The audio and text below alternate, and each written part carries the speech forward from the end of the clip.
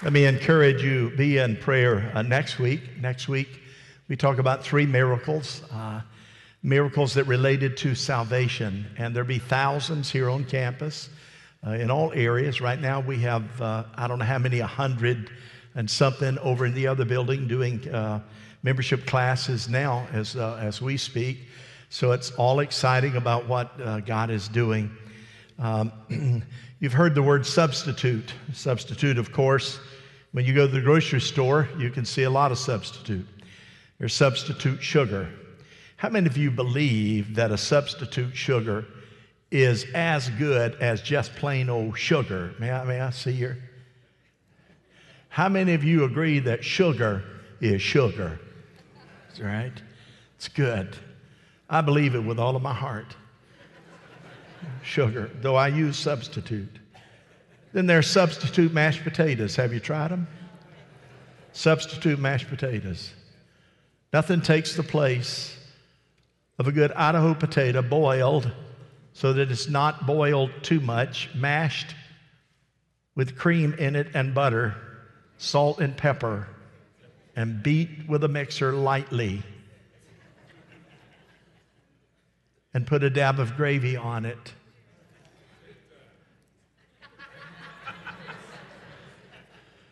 Nothing like it. Sean, do you eat that kind of stuff? You're not allowed to eat that, are you? Nothing like that. Substitute beef patties. If you ever see one run, it's probably from some squirrel in Venezuela. Substitute beef? It's not going to work. How many of you remember when you had a substitute teacher in school? You know, you might say, I don't like my teacher, and thank God they sent the substitutes in, because if you were, middle school, high school, you say, Lord, that substitute teacher, she's fresh out of college, and she looks fine, man. That old teacher can, never come back. Or you might really like your regular teacher better than you do a substitute teacher. The problem with substitute teachers, from my perspective, is you could always get away with a whole lot more with a substitute, than you could your regular teacher. Forgiveness was the first message. Father, forgive them, for they know not what they're doing. That was forgiveness. Then we had the one, assurance. I assure you this day you're going to be with me in paradise. Then we did love. Love was where Jesus looked down at his best friend, the disciples, and his mother Mary, and he expressed that love to her. Today, we find Jesus on the cross in Matthew 27, verse 45. It said, at noon, this is the key text, the foundation, darkness fell across the whole land until 3 o'clock. At about 3 o'clock, Jesus cried out in a loud voice, Eli, Eli, lama sabachthani, which means, my God, why have you forsaken me? I'll tell you why Jesus said that later on in this message. The Greek word for darkness is obscurity. It means the clouds were so dark it covered the sun and it became dark. And we know that at the top of his lungs at that time, Jesus cried, my God, why have you forsaken me? The word forsaken means you've been deserted, you've been rejected, you've been abandoned. Some of you know what that's like to be abandoned. I saw a video, a Walmart security video, where a man rolled a small baby in a shopping cart of Walmart, rolled that shopping cart in, put it in the middle of the aisle, turned and walked away and left the baby there alone. Of course, was turned over to foster care. In other words, that dad literally just, for some reason or another, abandoned that baby. If you've ever been abandoned once, my friend, you know that feeling is not a feeling that you ever want. But that's what Adam and Eve did for us. Adam and Eve abandoned us. They actually committed sin. And as a result of that, the perfect opportunity that we had in our future was abandoned. The law of sin, of course, captivated them because they rejected God's truth and God's way. And in fact, at that point, we were without any hope whatsoever. But there had to be a substitute for that abandonment.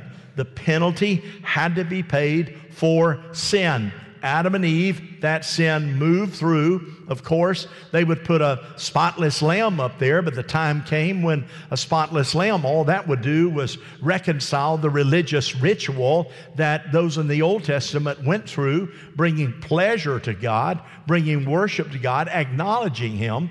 But that spotless lamb could not deal with death.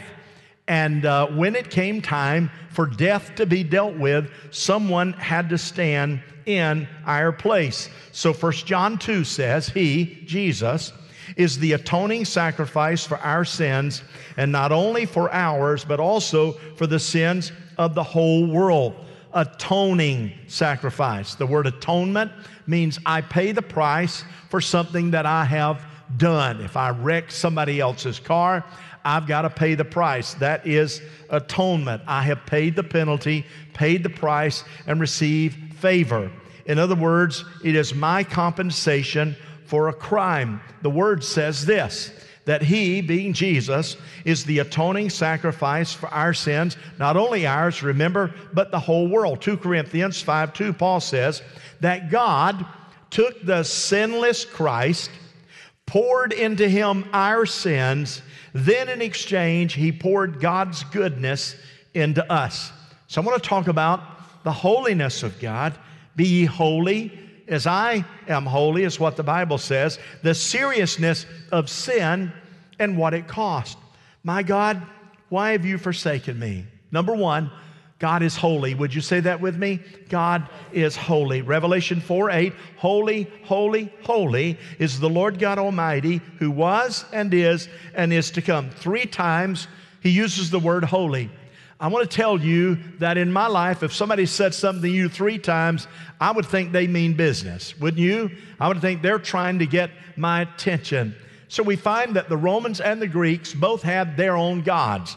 You had the god mythology. You had Zeus, Jupiter, Venus, and others. It didn't really matter, but they were imperfect gods.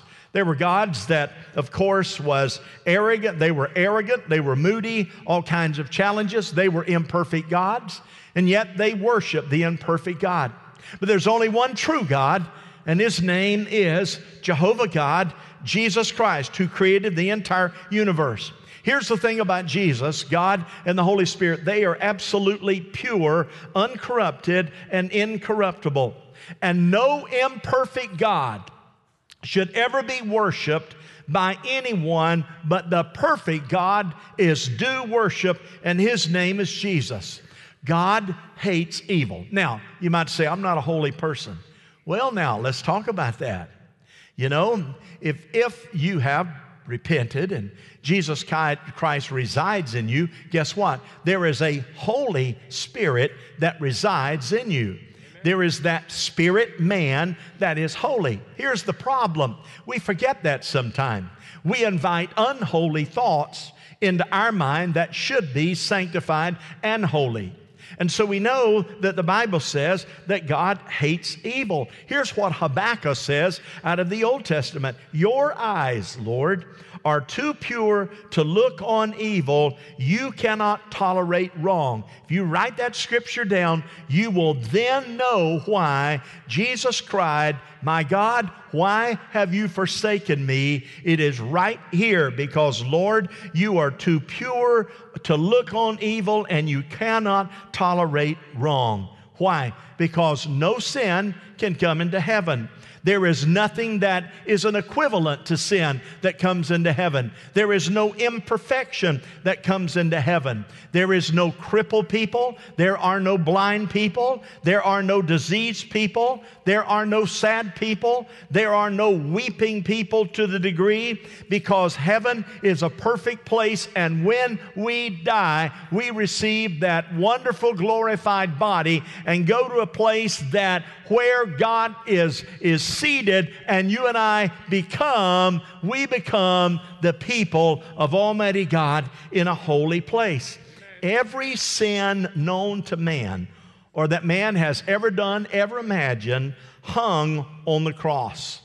It was there. You read the scripture, I read it to you, where God allowed my sin to be poured in to Jesus. Everything that has ever been committed, the failure of Adam and Eve, Listen, even the sin, if it were to ask forgiveness, how bad is sin? Take a look at Assyria and you'll see a maniac, crazed, demonic dictator who can take gas and give an order to in fact annihilate small infant babies by gassing them and watch their body. That is sin, that is evil, that is hatred, that is the manifestation of darkness in action. And even if that crazed dictator were to bow his hand and knee in seriousness to Jehovah God and ask for forgiveness, guess what? God would forgive. Yes. Amen. Amen. Why? Because Jesus died to forgive. Yes. You're going to learn some things that's going to prick your heart through the dialogue of this message. He doesn't call him Father. He had called Jehovah Father twice on the cross and other times, but not now. He said, my God, my God. Why? In that moment, our Heavenly Father, which turned away because He's pure and could not look upon it, looked away. At that moment, the relationship between Jehovah God and Jesus was broken. Why? Because Jesus became the vessel where sin was poured in. And you see it on the cross. Jesus at that point felt the aloneness of what it meant to carry your sin that's nailed to the cross.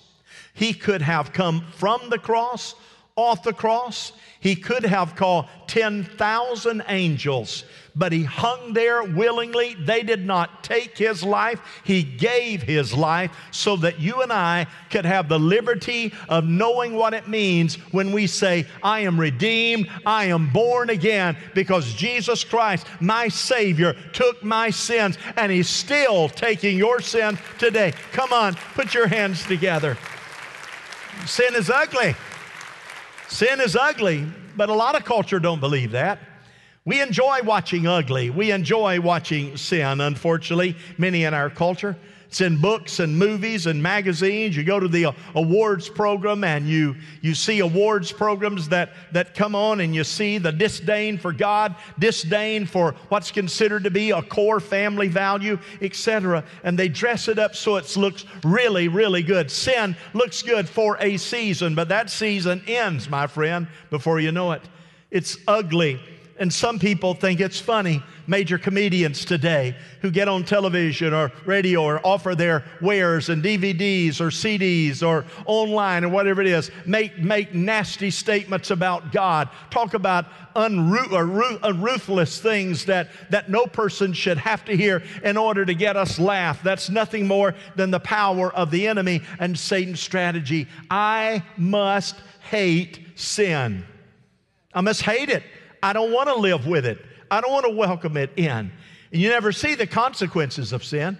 You don't know what it is to have someone who may have, like Melina Price, who died a number of years ago, and her death anniversary just recently passed, I guess, in which I received a call Sunday night. Melina, of course, husband had died as they were missionaries in Israel. About 2 months before that, she lost her husband. They were newlyweds. She came home. She was speaking at a church over in Winter Haven. Coming back from Winter Haven to Auburndale, a drunk driver crossed the center line, hit her car, and killed her instantly.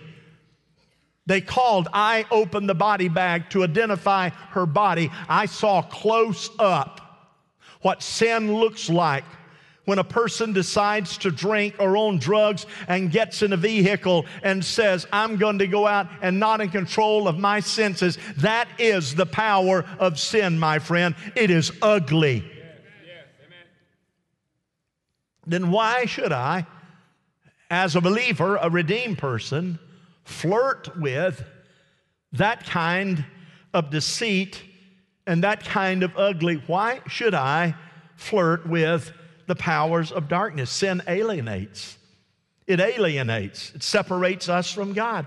When Jesus took the sins of the world, He felt separated from the Father. Why have you forsaken me? It breaks the relationship. It creates conflict. Isaiah 59 says, your evil has separated you from your God, and your sins have caused him to turn away from you. Your intimacy is broken. Those of you, how many of you are married? May I see your hand? Just checking, looking around to see everybody got there. How many of you, come on now, help me out. How many are happily married? May I see your hand? Yeah, a few less of you then. How many of you men know when your little woman, I say that because it only aggravates a few of you. It's not disrespect for women. I'd say, how many of you know when your special wife is upset? How many of you know that? She didn't have to tell you. You know that? She doesn't have, how many of you know, men, be a man up right now. You don't, she doesn't have to tell you when she's upset. You know it because you're so in love with her. And you're dead. If she's upset, you know it. What's for dinner? Nothing.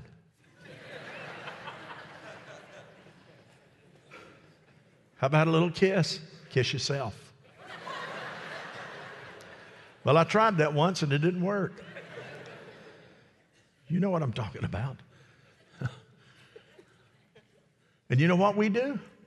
Because we're lugheads. We take the bait. What's wrong? How many of you know what the answer is? Well, if you don't know, I don't need to tell you. Somebody said, you sound like you know how that is. I read a lot. You know. Well, what did I do this time? Well, if you don't know, I'm not going to tell you. It's too bad. You see, there's just no, you know she's upset. It's not like that she's going to come to you. Now, some of you ladies are so saintly that when you're upset, the minute he gets home, you say, my heart is aching, darling, because this morning when you left, you may not have even understood it or know that you did it, but it pinged my heart when you slammed the door when you left and you forgot to give me some sugar. Well, baby, we got 5 pounds of it in the cabinet. But I just want you to know that I was hurt, and all day long I've wrestled with it. I started to call you at work several times, but I just want you to know, please forgive me for letting you upset me that way. Come give me some sugar. What planet do you live on? If you have a wife like that, pinch her. She's an alien. Isn't that right, Bobby? But listen, you know when God has a right to be upset with you. You don't have to ask him. If that spirit man is in you, you know, Big Jehovah is not happy. Why? Because sin distresses. What do I mean by that? It distresses and puts stress on you. Do you know that you were created by the pattern and the mold that God desired for you to have in the beginning? And that mold was created not to have to deal with sin, not to have to deal with stress. That's why your body reacts to stress and difficulty the way that it does, because it was not created to carry that kind of burden called the power of sin. You were not made to live in conflict. God didn't create us to live in conflict in stressful circumstances. The power of sin causes you to worry. It causes you to fear, causes you to doubt, causes you to allow bitterness to rule you. It causes guilt. It causes resentment, shame, loneliness, insecurity, low self-esteem. I could go on and on and on. If you experience those things, it's because you've allowed that sin to just manifest itself in your life. And that's what God is able to bring forgiveness and deliverance for. When God redeems you, when He redeems you, He rids you of those very things that creates that stress unless you go back and pick it up again. And to pick it up again, you have to give yourself permission to pick it up. My guilt, David said, has overwhelmed me like a burden too heavy to bear. So God said, you don't have to carry that. You want to know why people try to bring peace to their troubled heart? In so many other ways. They try to drown it in material possessions, try to drown it with alcohol or drugs or so many other things in order to bring compromise and peace. And yet the only thing that can bring true peace is Jesus Christ. Amen. Amen. Sin condemns.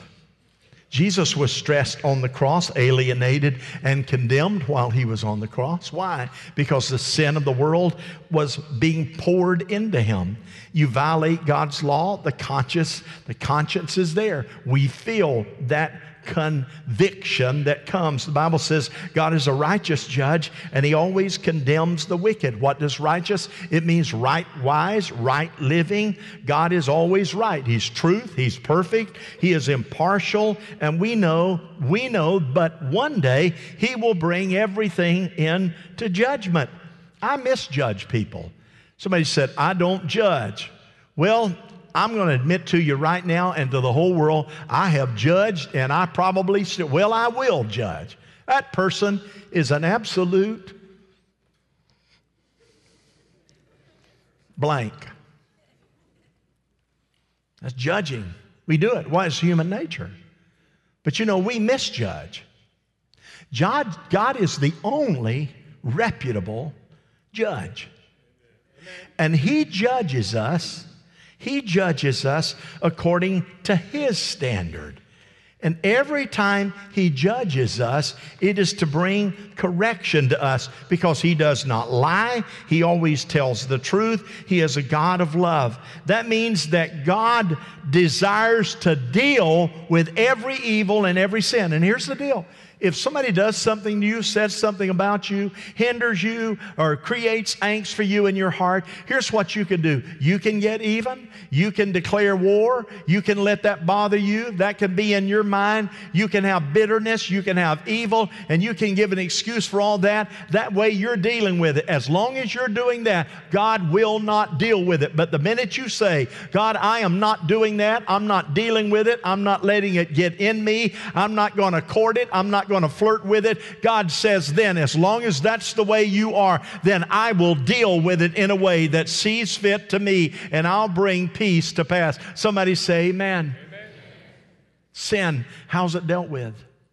I had someone tell me a while back, they lost a family member, and they said, I know why I lost my family member. It's because I was in sin. I was sinning, and that's why I lost a family member. Let me tell you something. That is from the pit of hell. God does not do business that way. You listening to me? Because if God dealt with your sin by causing your family member to die, then there would be no need for Jesus to have hung on the cross to be able to forgive you of your sins. I'm telling you, you can get liberated from that thought right here and right now, my friend, and say, God, you know all things well, you do all things well, and I'm going to trust you in my life through that process. Here's what Romans says. Paul writes, the wages of sin is death. The wages of sin is death. Say that with me. The wages of sin is death. Let's read the balance. But the gift of God is eternal life in Christ Jesus our Lord. The wages of sin. When you sin, you earn a wage. Sin is expensive. It always costs you more than what you bargained for. The wages of sin is what? The wages of sin is what? Death. How's that dealt with? The wages. In other words, that which is earned. And Jesus said, every wage of sin that you earn, I have the ability to pay the debt. Wages. We had two of our grandsons, Nick and Ben, over Thursday. Sharon had some honeydews that she needed done. That's like spreading mulch. She said, you need to get the mulch. I got the mulch. I called two of the grandsons over, 25 bags of mulch. Last year, we got a dump truck and hauled a dump truck load of mulch in. And they had mulch for every neighbor in the neighborhood. So we got 25 bags of mulch, and I gave them direction and encouragement of how it needed to be spread. And so they're spreading the mulch. And then we had some other things that needed to be done. I told them before we ever got started, about 6 o'clock, you guys want to go to Chick-fil-A? Have you eaten? Oh, we love Chick-fil-A. We went to Chick-fil-A, and Chick-fil-A is not inexpensive. And so they ate, and while they're eating, and I paid the bill, of course. And I said, boy, you guys, you enjoying that? Yeah, we already ate dinner.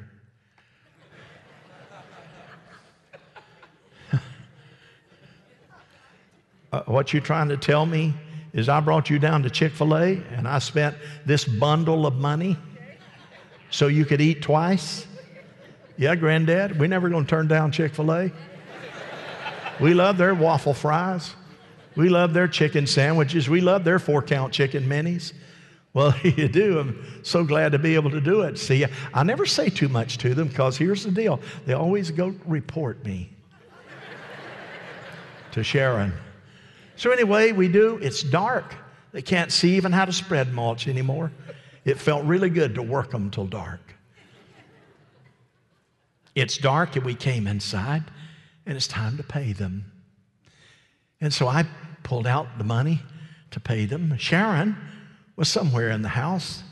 She heard me mention payment. It drew her like a magnet.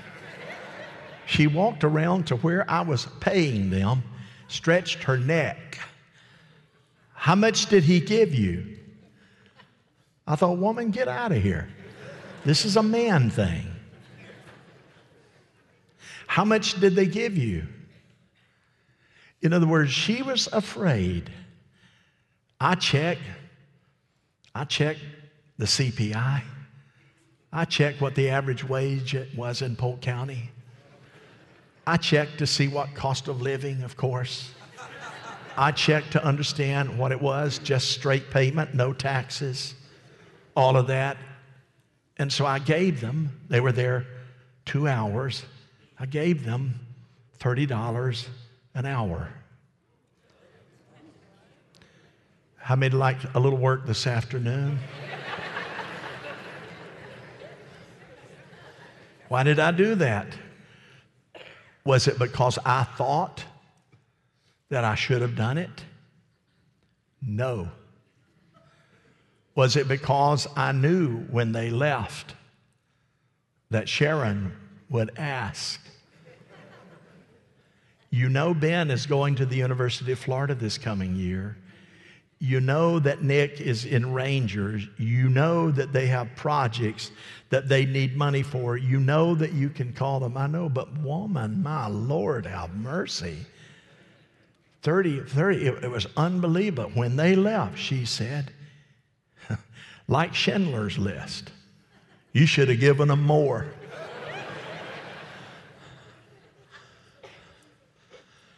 Wages. So they came back yesterday morning. They were an hour late. They wanted to go to Chick-fil-A.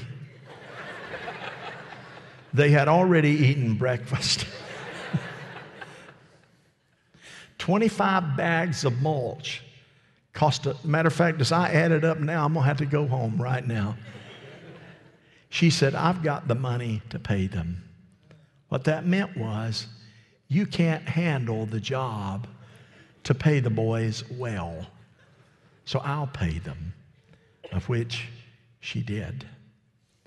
How many of you, by raised hand, live feed around the world, believe that they were adequately paid? Raise your hand. Sharon is not looking. Go ahead.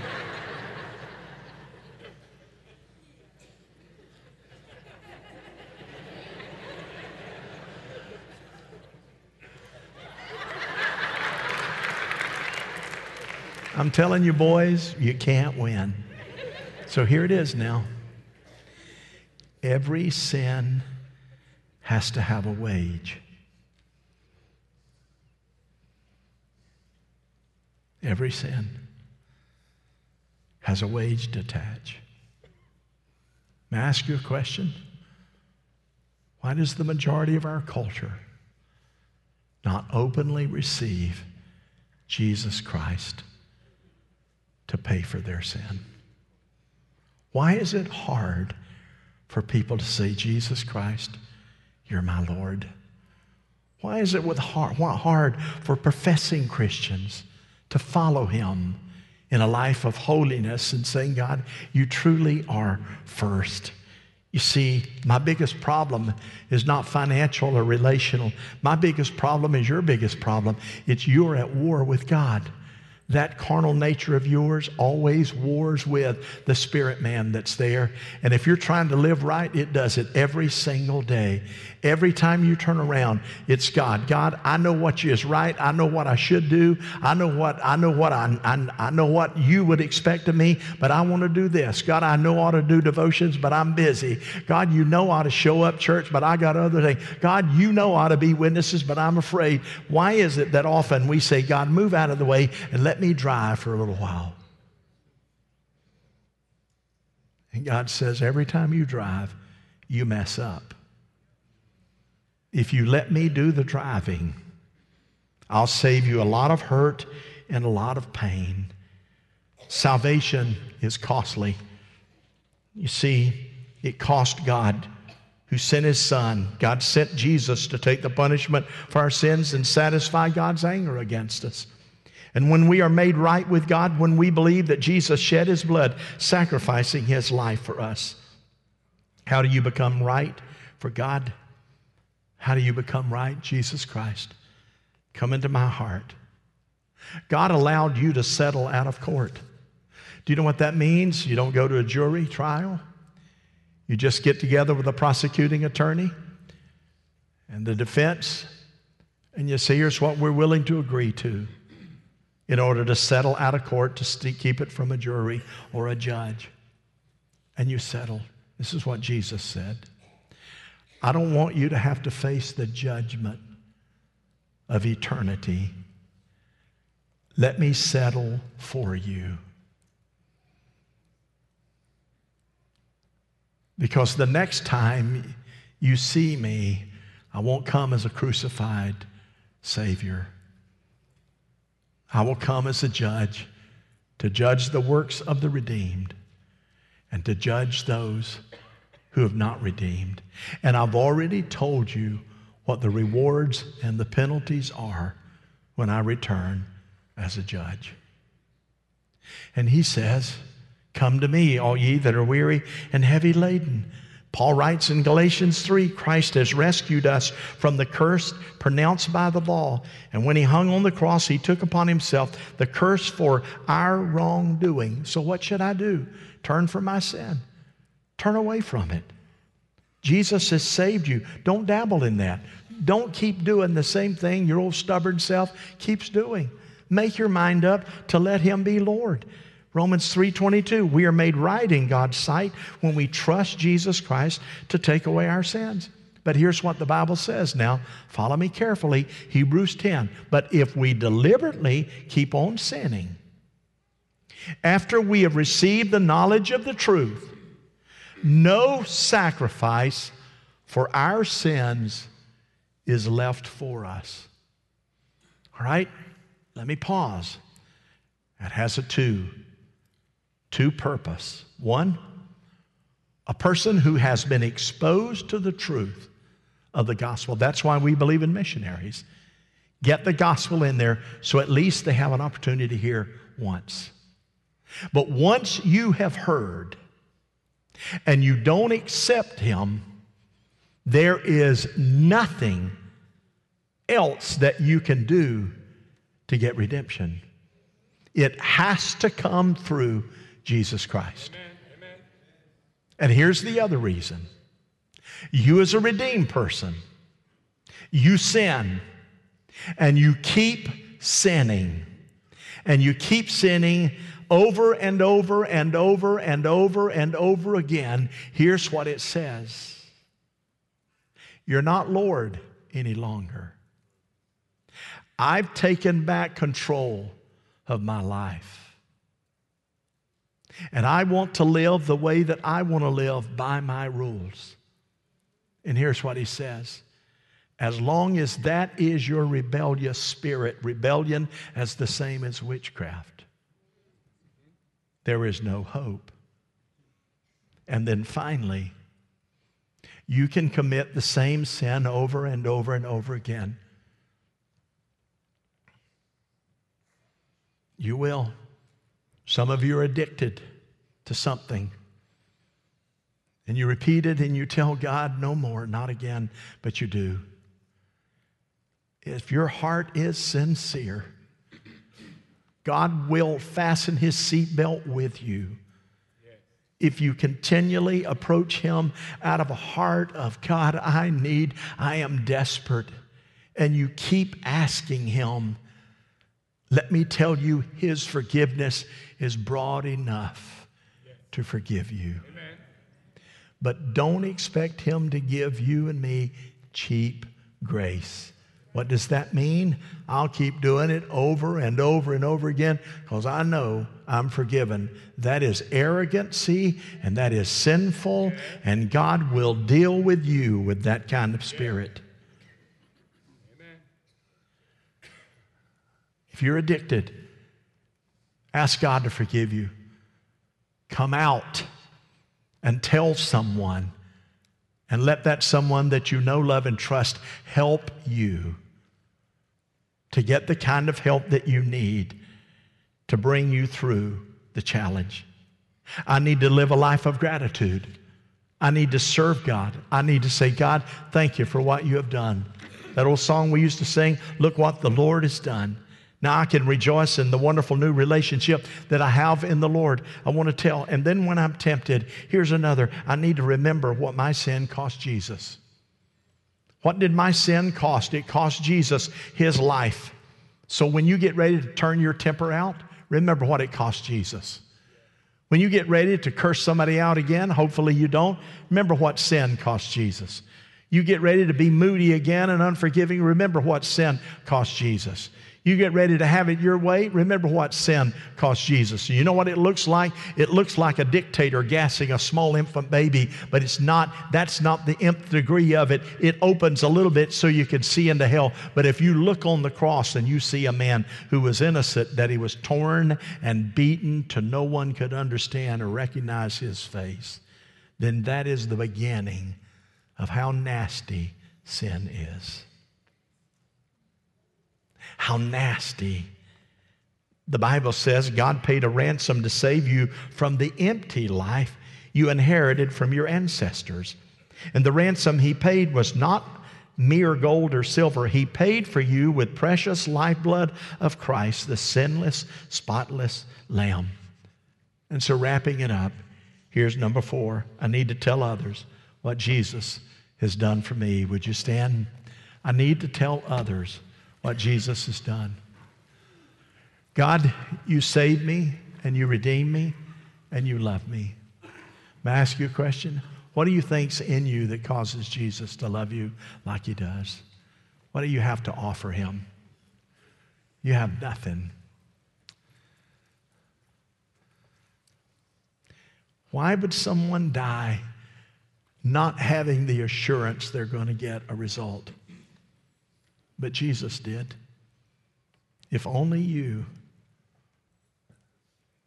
had asked Jesus to forgive you of just one, He would have done it all over again, because that's the love of God.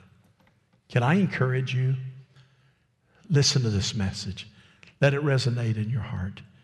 Easter is next week. How many people do you know that's not in step with Jesus? How many people are playing religion? How many people do you know just pass off an invite to church? You're their lifeline. They may only get one, and that's you. Mom and dad, grandparents, get your grandkids. Get them in church next week. God's going to move in the power of His anointing. He's moving here right now. Amen. How wonderful God is. Let's just bow our heads. Let's just ask God. Let's repeat this prayer. Would you do that? Dear Jesus, forgive me. I have sinned. I've misbehaved. I've lived my own life the way I am pleased. So I ask you now, forgive me of my sins. Create in my life a pure mind and a pure heart. Lord Jesus, take all the things that I have crowded into my life and move them out. Give me grace and mercy that I can overcome and be a conqueror through my faith in my Savior, Jesus Christ. You are the Lord of my life, and I worship you and only you. In Jesus' name, amen. The Lord is good. So here we are, looking out. If you prayed that prayer, this is bold. You prayed that prayer and you meant it. And because you prayed it, you feel better in your heart. I want you to just raise your hand and say, I prayed it and I feel better. I feel cleaner by the presence of the Lord. That is the power of the Holy Spirit. Amen. So if you need prayer, this is it. James 5:14. Any sick among you? You need to stand in for someone? You have the urge to say, and the Holy Spirit will speak to you. You see, I'm not just speaking. The Holy Spirit is speaking. It said, in a whisper, you need to slip down and be prayed for. Well, pray tell. What would keep you back? Yourself and pride and fear. But you can overcome that. There's no better place to overcome it than right here, right now. Tell the devil, no longer do you have a hold on me. I'm behaving the way God wants me to do. As we sing, you come and respond accordingly. Would you do that?